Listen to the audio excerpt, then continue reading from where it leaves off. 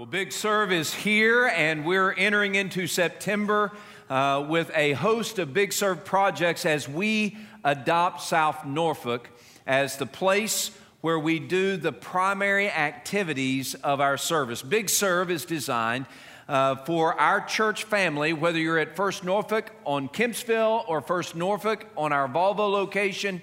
Make no mistake, God has brought the church together so that we might be mobilized to help those in South Norfolk in practical ways, to provide specific needs, to rebuild porches and redo roofs and have a block party. We've already begun some of these Big Serve projects, but you need to be involved, and some of you have not yet signed up to be involved in Big Serve. I just want to encourage you, join us on this journey of serving others. This is part of what God has given us to do. Love Him, love God, love others, and live the mission. Big Serve is loving others and living the mission. And so I want to encourage you to get with your life group and go to bigserve.org, sign up for a project, or if you're not yet in a life group, go to bigserve.org and punch that little button, say, this is the project that I want to be a part of.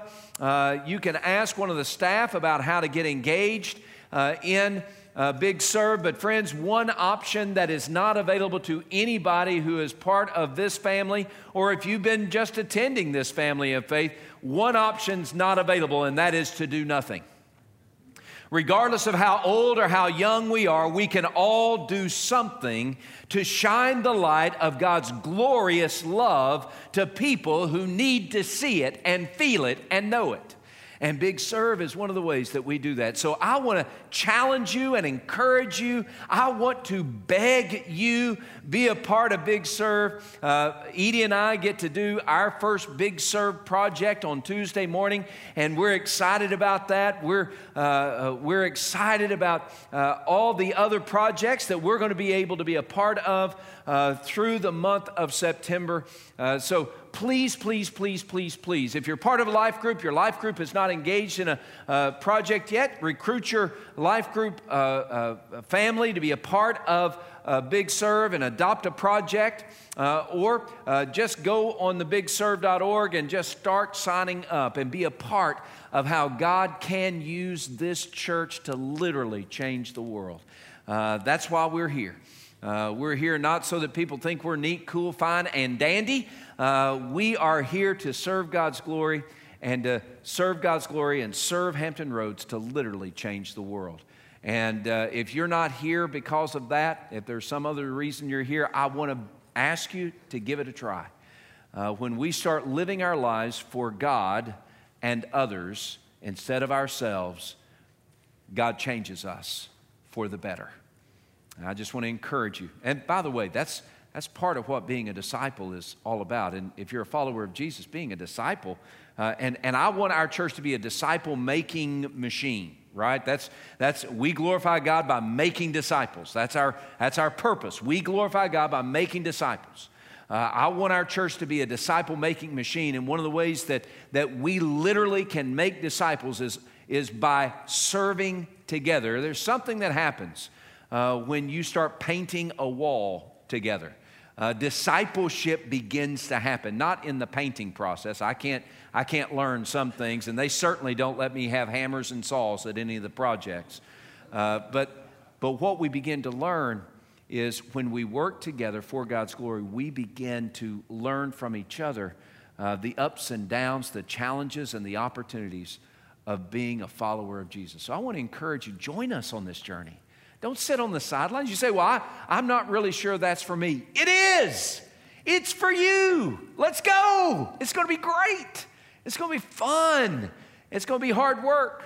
And yet it will change the 7 cities of Hampton Roads. It can do that. What would happen if 2,000 people at First Norfolk on September 1 decided we're going to make a difference? We're going to love God by loving others and living this mission. Things would begin to change. All right, so that's Big Serve. Be sure and go to bigserve.org and sign up. As a church, we pray together. That's one of the core values that we have is we pray together, and we memorize Scripture together, and encourage you to pick up one of the memory Scripture cards at the end of each row. Take that. If you haven't been memorizing Scripture with us, you can go ahead and start this week. Galatians 5:22 through 26. Several verses, but a lot of it you already know. The fruit of the Spirit is love, joy, peace, patience, goodness, kindness, gentleness, self-control. Against such there is no law. I missed one in there, I'm sure. But anyway, that's part of it. So that we memorize Scripture together, but we also pray together. How do we pray together during the week? Well, we take 1 minute at 1 o'clock each day, and we pray for a specific thing. What I want you to pray with us at 1 o'clock, starting today and then tomorrow and every day this week, is pray for our life groups. And pray specifically for 50 life group leaders that we're hoping God will raise up, and planning and recruiting for God to raise up from our church for a season. As we begin September the 8th, we're starting a sermon series called Wisdom. And out in the grand lobby, you see these cards like this, Wisdom. And we're going to do some life groups that deal with this sermon series. It's called Sermon-Based Curriculum. And the great thing about this is this series will speak to people who don't know God, or who are far from God, or who have interest in truth, but not really the spiritual stuff. Now, the reason this can speak to them is because we're going to be looking at a book in the Bible called Proverbs. And Proverbs literally is wisdom for everyday living.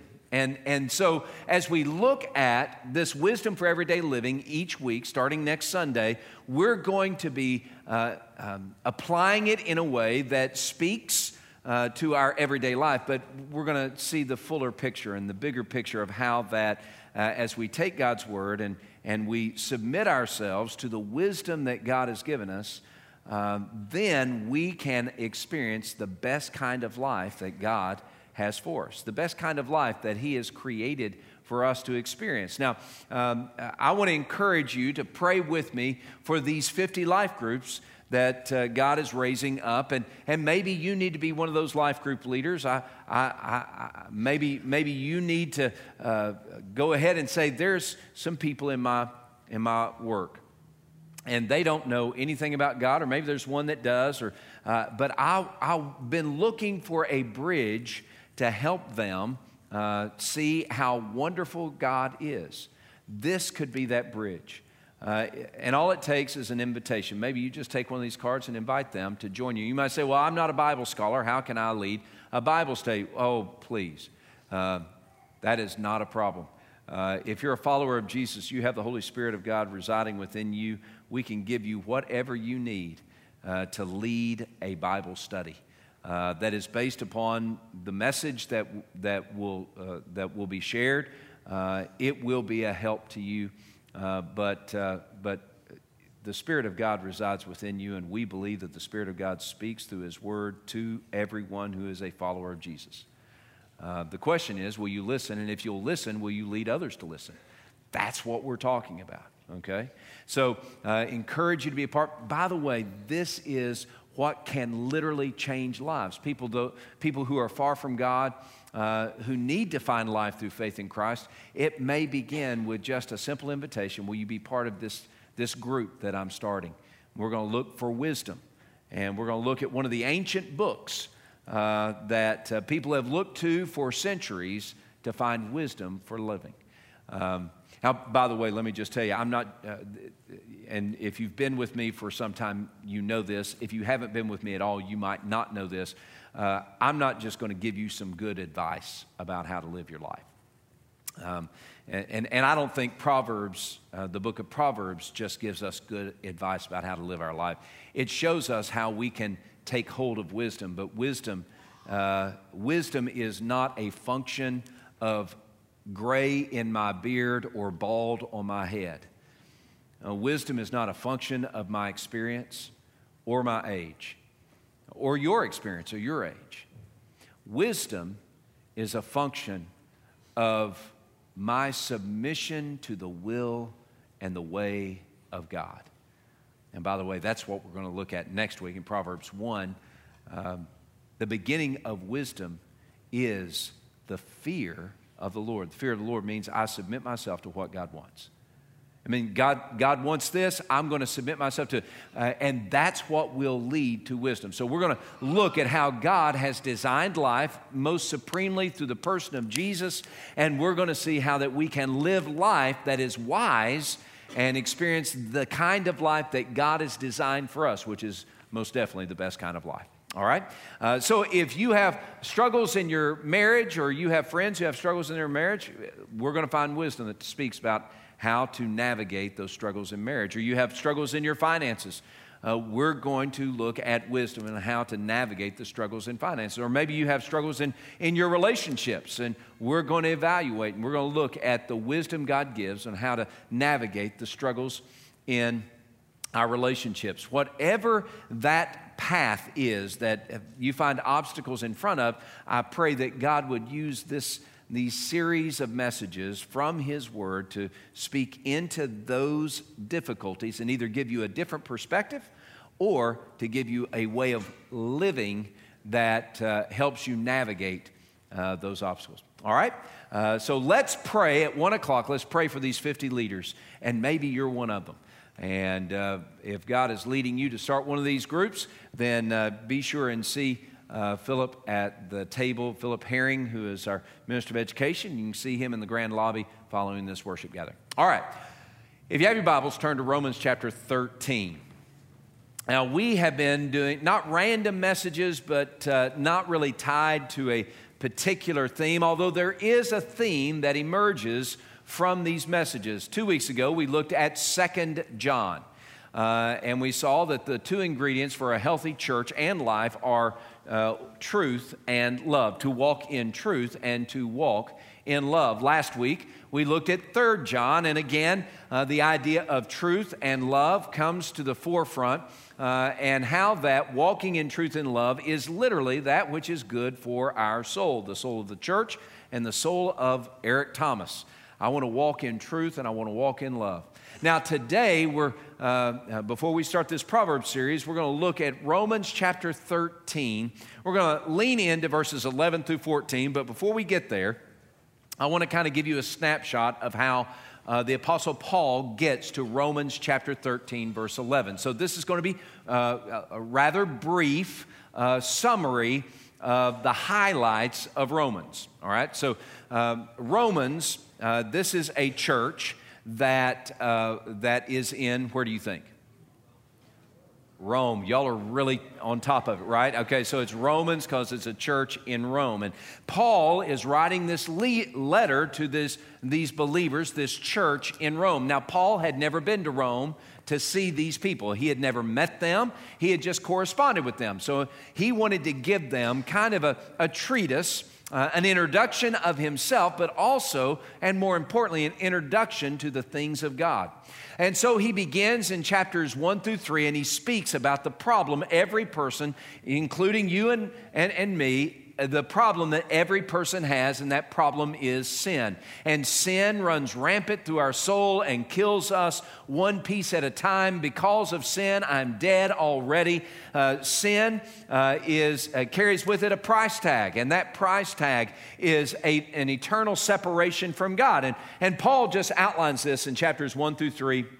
Chapters 4 and 5, he begins to turn it around, and he begins to show that where all humanity, including you and me, everybody in this room, we all have a problem, that is sin, and sin separates us from God. We can't fix that problem. You and I, we can't fix it by being good enough or being better or stop being bad. All those efforts that we make at trying to make up for the sin in order to get to God fall short. And so Paul says, okay, and God says to us today, it's not the effort that we make in being more religious or more moral or better person or a less worse person, but rather it's what God has done for us in the person of Jesus Christ. So in Romans chapter 5, he says that God demonstrates His love for you and me in that while we were sinners, Christ died for us. So Jesus builds a bridge between sinners like you and me and a holy God. And Jesus builds that bridge through his death on the cross and his resurrection from the dead. Because Jesus was crucified for our sin has been paid for. Because he's been raised from the dead, we have been justified by faith in him. So here's the key for us, and this is Romans 6 and 7. The key for us is not that we do better at being better or that we do better at being less worse. The key for us is that we come to Jesus and we say, our only hope in this life or in eternity is what you have done for me on a cross. Our only hope is that we would trust in Jesus, that by faith we would believe on him, because even Abraham was justified by faith. That we would believe on Jesus as our only source of life, that we are dead apart from a relationship with God through faith in Christ. But it's not only faith in Jesus, but it's also repentance of sin. There's an old way of life that we need to push to the sidelines with all the dependencies that we have that we think are going to make us satisfied. We need to push those to the sidelines. We need to turn from our sin. We need to trust in Jesus, and we will be saved. Okay? And he hits on that in Romans chapter 10. He says, whoever calls on the name of the Lord shall be saved, right? If you confess with your mouth Jesus is Lord and believe in your heart that God raised him from the dead, you will be saved. And we all want to be saved. That's not a religious term. That is a very personal term. If I'm lost in the woods, I want to be saved. If I'm drowning in the sea, I want to be saved. If the house is on fire and I have no way out, I long to be saved, right? And so, God tells us that we can be saved from the sin that destines us for an eternity of death. We can be saved, but our Savior's name is Jesus. Not Eric Thomas, not a denominational flavor of Christianity. It is Jesus Christ. All right? So, in Romans chapter 8, Paul says, all right, so if you are a follower of Christ, here is the benefit, or here is the result of being a follower of Jesus. If you're a follower of Jesus, and here today, if you're a follower of Jesus, I want you to hear the words of what God makes alive in us. Okay? Romans chapter 8, verse 1. This isn't the sermon. Romans 13, 11 through 14. This is all introduction. I know, right? Are you excited? The sermon is really short. The introduction is very long.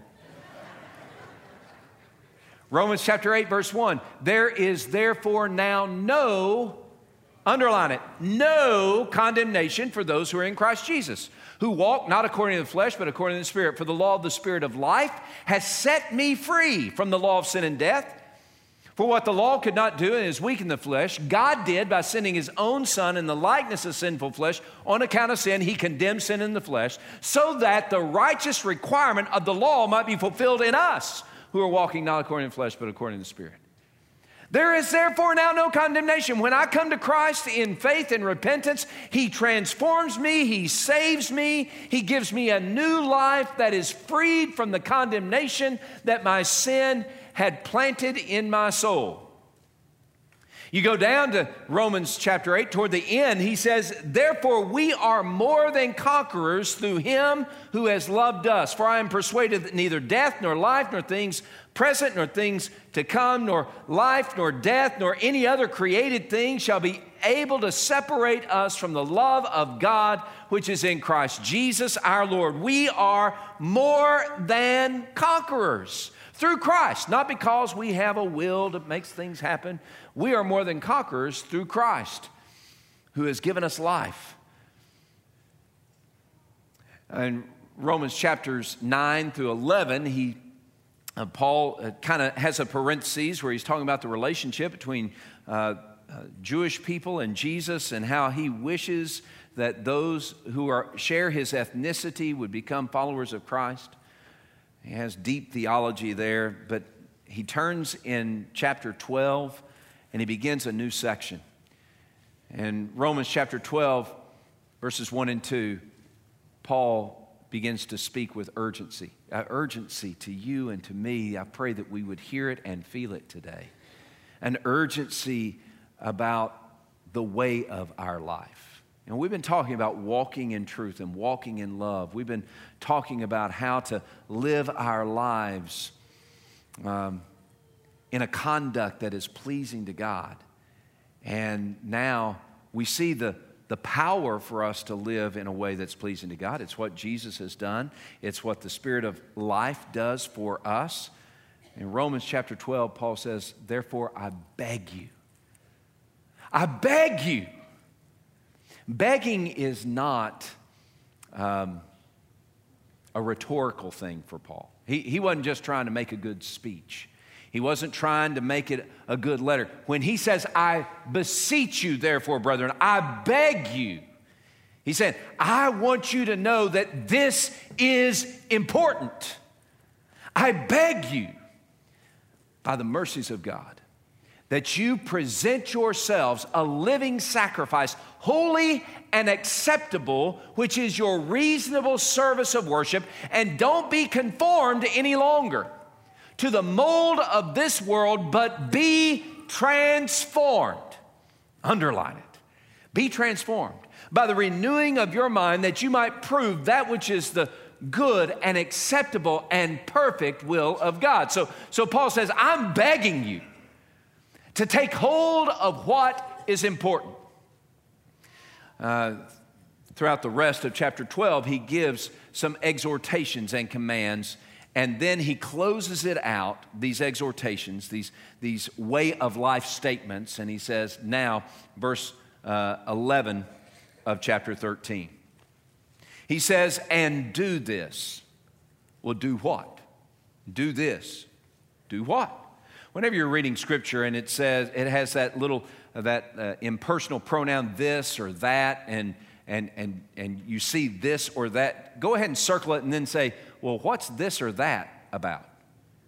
When Paul writes, and do this, you need to ask, well, do what? We're going to talk about that in a second. So, and do this, knowing the time, that now, right now it is high time to awake out of sleep.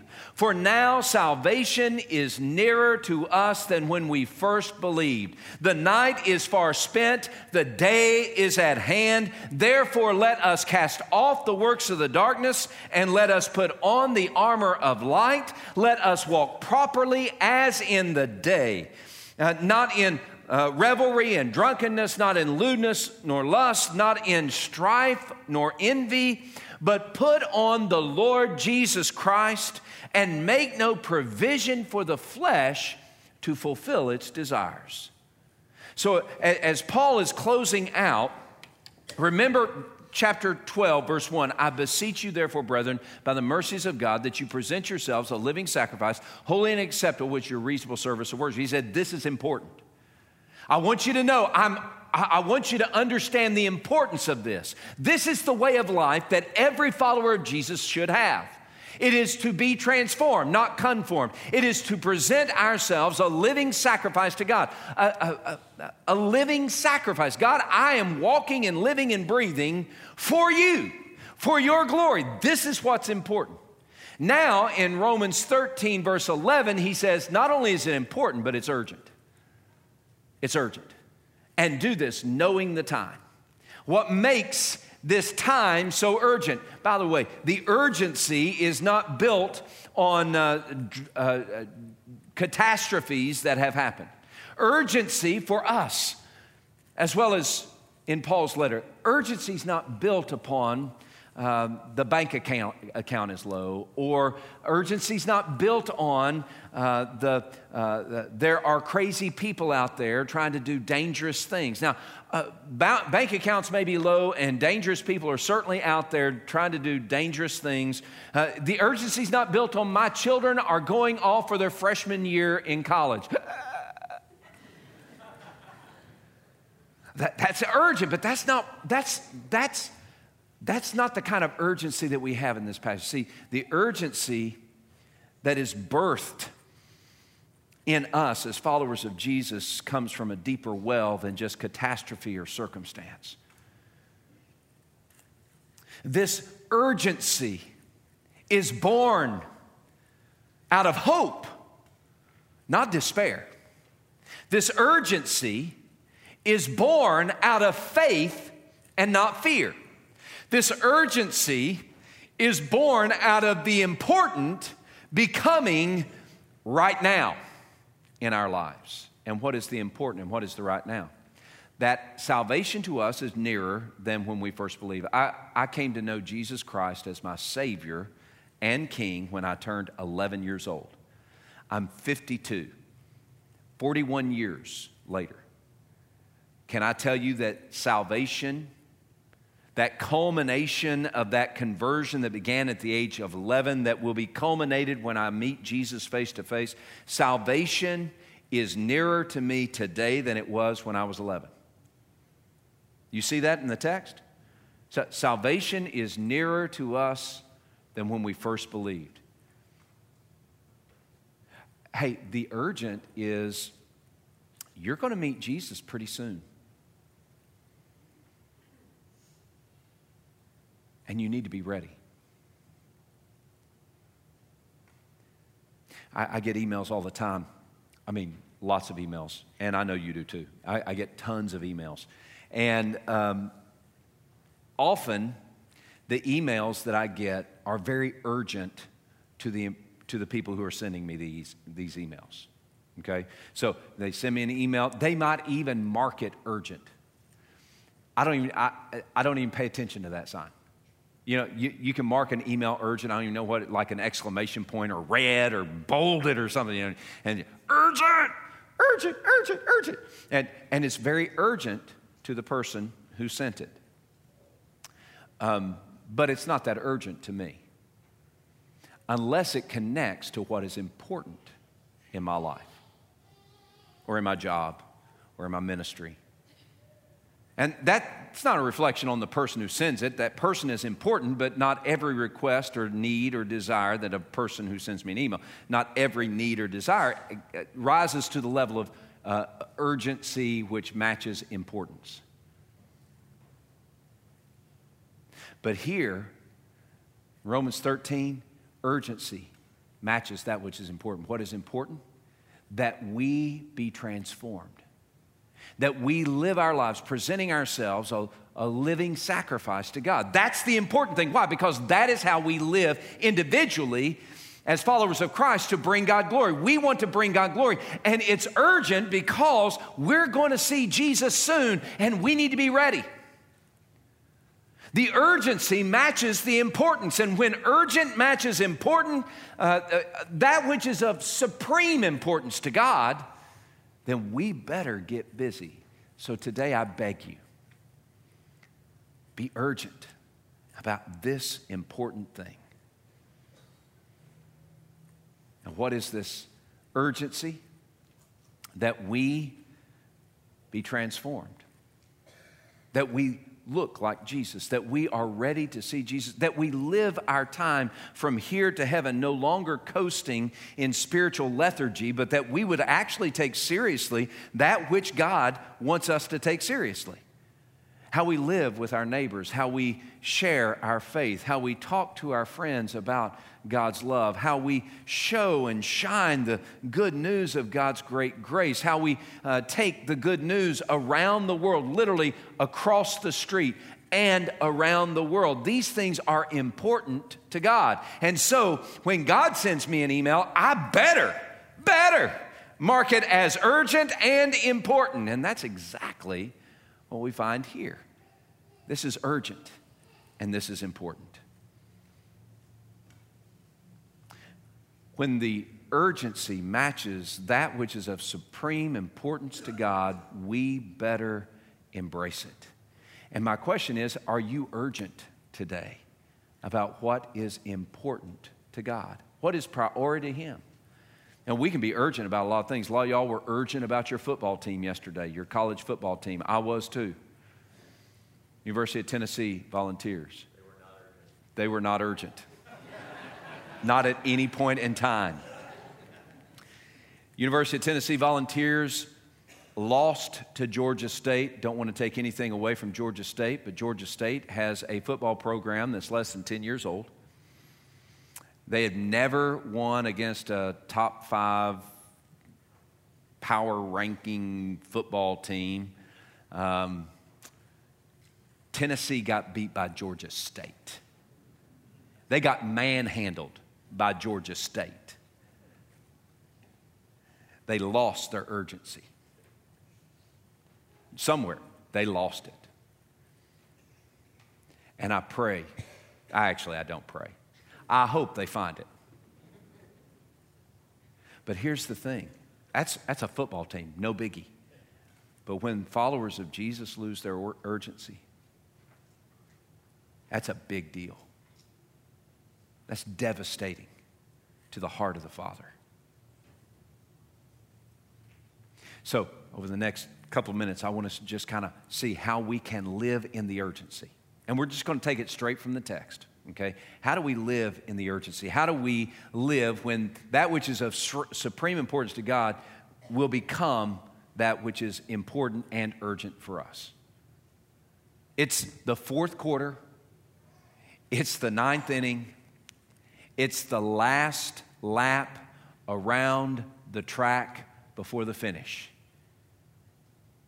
Now is the time to wake up. Friends, now is the time to wake up. And do this knowing the time that it is high time to awake out of your sleep. Now, you are sleeping in spiritual slumber when you don't care what God wants. You just want to get through your day, morning, noon, and night, go to sleep, say a prayer here and there, go to church, but you're not really looking to make a big splash for God. You're more interested in how God is going to take care of you than you are about how you're going to do what God wants. Can I tell you, that's sleeping. It's time to wake up. It's like when my daughters were in the house and I would come in and Edie and I would come in at different times, but I would come in and I would say, girls, I want you to go clean your room. Or girls, I want you to mop the kitchen. Or girls, I want you to vacuum the floor. And they would say, okay, Daddy. And they would stay there on the couch for the next 3 hours and not move. That's sleeping. And when we come to a place like this and we hear God say, Eric, I want you to share your faith, or Eric, I want you to put away your sin, or Eric, I want you to go across the street and invite your neighbor to church, or Eric, I want you to be a part of a life group, or I want you to start a new life group. Eric, I want you to stop being such a jerk at work. Eric, I want you to stop being so mean to your wife or to your children. And we say, okay, Daddy. And we never do anything about what he said. It's time to wake up. It's the fourth quarter. It's the ninth inning. It's the last lap around the track before the finish. Now is the time to wake up, and now is the time to love others. Now's the time to love others and do this. Do what? Right? Verse 11, Romans 13:11. And do this. Do what? Well, look up in verse 8 of chapter 13. Owe no one anything except to love one another, for he who loves another has fulfilled the law. The commandments, you shall not commit adultery, you shall not murder, you shall not steal, you shall not bear false witness, you shall not covet. And if there's any other commandment, all are summed up in this saying, you shall love your neighbor as yourself. Love does no harm to a neighbor, therefore love is the fulfillment of the law. Verse 11, and do this. Do what? Love others. When we've talked about this, Ephesians 4:32 through 5:2, be kind to one another, tenderhearted, forgiving one another just as God in Christ also forgave you, and live a life of love as dearly loved children. Just as Christ also gave himself up for us, a fragrant offering and a sacrifice to God. We are called to live a life of love. Are you loving others? Are you loving your children, loving your spouse, loving your coworker? Are you loving your friends? Are you loving your church friends? Are you loving your neighbors? Are you loving those down the street? Are you loving strangers the way Jesus loves? Guys, that's what we're supposed to be doing. Now is the time to love others. It's the fourth quarter. It's the ninth inning. It's the last lap around the track before the finish of the race. Now is the time to cast off our sin. What is the sin that so easily ensnares you? Stop playing with it and kill it. And this is a daily journey. It's not one that we arrive at some point in time. It is a daily journey for us. We must kill our sin regularly, radically, and ruthlessly. There is sin in your life and in mine. It may be subtle sin. It may be silent sin. It may be sneaky sin, or it may be out loud sin. But guys, if you're going to live in the midst of an urgency that matches the priority that God gives them, we must cast off our sin. No matter how old you are or how young you are, you've got a sin problem, as do I. Confession and repentance is the key. You and I have to be diligent to acknowledge our sin before the Lord, to confess it as sin, and to turn our backs on it and ask God by His power to slay that sin in our life. Here Paul says, let us cast off the works of the darkness and put on the armor of light. And he says there's lewdness and revelry and drunkenness, lewdness and lust, envy and strife. Some of those are Las Vegas or Atlantic City type sins, and some of them are just normal everyday sin that you and I have to deal with, even at church. But what is your sin? Not what's the sin everybody's committing out there. We love to yell at the sins of people out there. What is your sin? Got to cast it off. It's the fourth quarter. Friends, the trumpet's sounding. It's the ninth inning. Gabriel's horn is blasting. It's the last lap around the track before we hit the finish. And now is the time to put on Jesus. To put on Jesus. And it's the same thing as putting on the armor of light. It's the same thing as being transformed in Romans 12:2. Put on Jesus. Put on Jesus. That means that we embrace Him and He embraces us. That His way of life becomes our way of life. That His character becomes our character. That we submit ourselves to Him. His righteousness covers us and makes us fit for God's family. But His character calls us to everyday action that looks more like Him than it does Eric Thomas. I got to put on the Lord Jesus Christ and make no provision for the flesh to fulfill its desires. Have you put on Jesus? Do you put on Jesus? See, we live in urgent times. Not because it's so bad out there. It's always been bad out there. We live in urgent times because the night is far spent and the day is at hand. We live in urgent times because there will be a day, and it could be this day, that we will see Jesus face to face, and we need to have lived the full measure of God's design for our lives this side of heaven. We want to honor the one who has given us life. This is important, and this is urgent. It's the fourth quarter. It's the ninth inning. It is the last lap around the track. Now is the time. Would you bow your heads with me, please?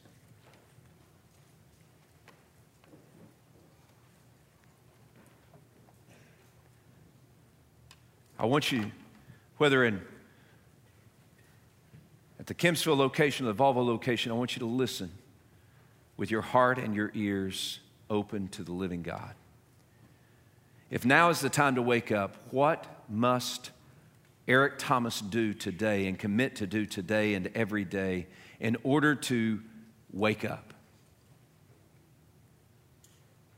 When Jesus was at the fourth quarter of his earthly ministry, when he was in the ninth inning of his earthly ministry, when he was rounding the last lap toward the finish of his earthly life, right before he hit the cross, what did he do to maintain vigilance?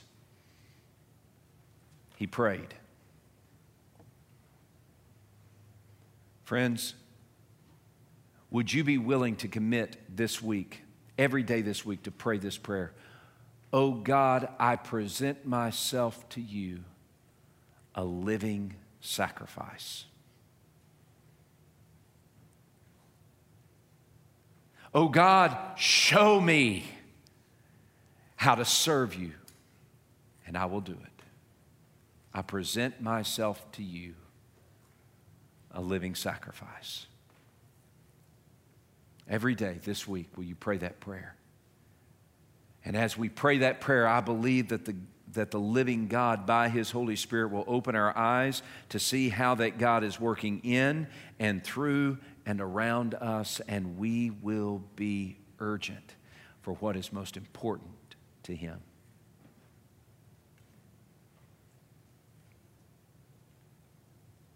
Now is the time to wake up. Will you pray?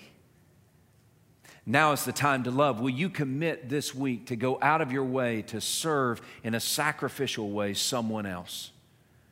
And maybe it's something as simple as being kind. Maybe it's something as grand as sharing with somebody how that they can escape the penalty of their sin and find new life through faith in Christ. Will you commit to love others the way Jesus has loved you? Will you commit to do that this week? Pick a person and pick a way and just do it. Be kind, tenderhearted, be forgiving, live a life of love. Now is the time to wake up. Will you pray? Now is the time to love. Will you commit to love others the way Jesus has loved you? Now is the time to cast off your sin, and I want you to just deal with your sin here and now. What is the sin that so easily ensnares you? What is the weight of that sin that trips you up? What is that sin that is a constant reminder of your own fallenness? What is the sin? Will you confess it before a holy God, and will you turn from it? Will you repent of it? Will you go so far as to find someone that you can share the struggle of that sin and say, will you join me in this battle to kill this sin with me every day?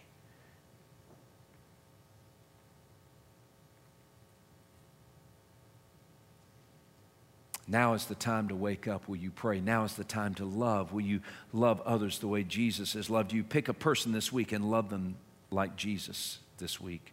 Now is the time to cast off our sin. Will you confess and repent your sin here and now, beginning right here, right now, and every day this week? Now is the time to put on Jesus. To be transformed, no longer conformed. Now is the time to put on the armor of light. How can you put on Jesus? Will you commit to spend time with Him every day? You know, the more time I spend with my wife in communication and conversation and fun, and the more I get to know her heart, the more she gets to know my heart, the more I fall in love with her every day. Can I tell you that the key of being transformed rather than conformed is spend more time with Jesus? Will you commit this week Not to just read books about Him, not just to read the Bible as a textbook about Him, but will you talk with Him?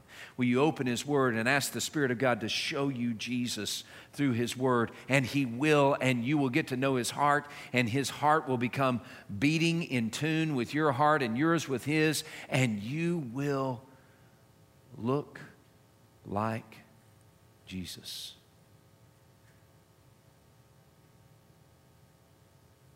It's time to wake up. Let's pray.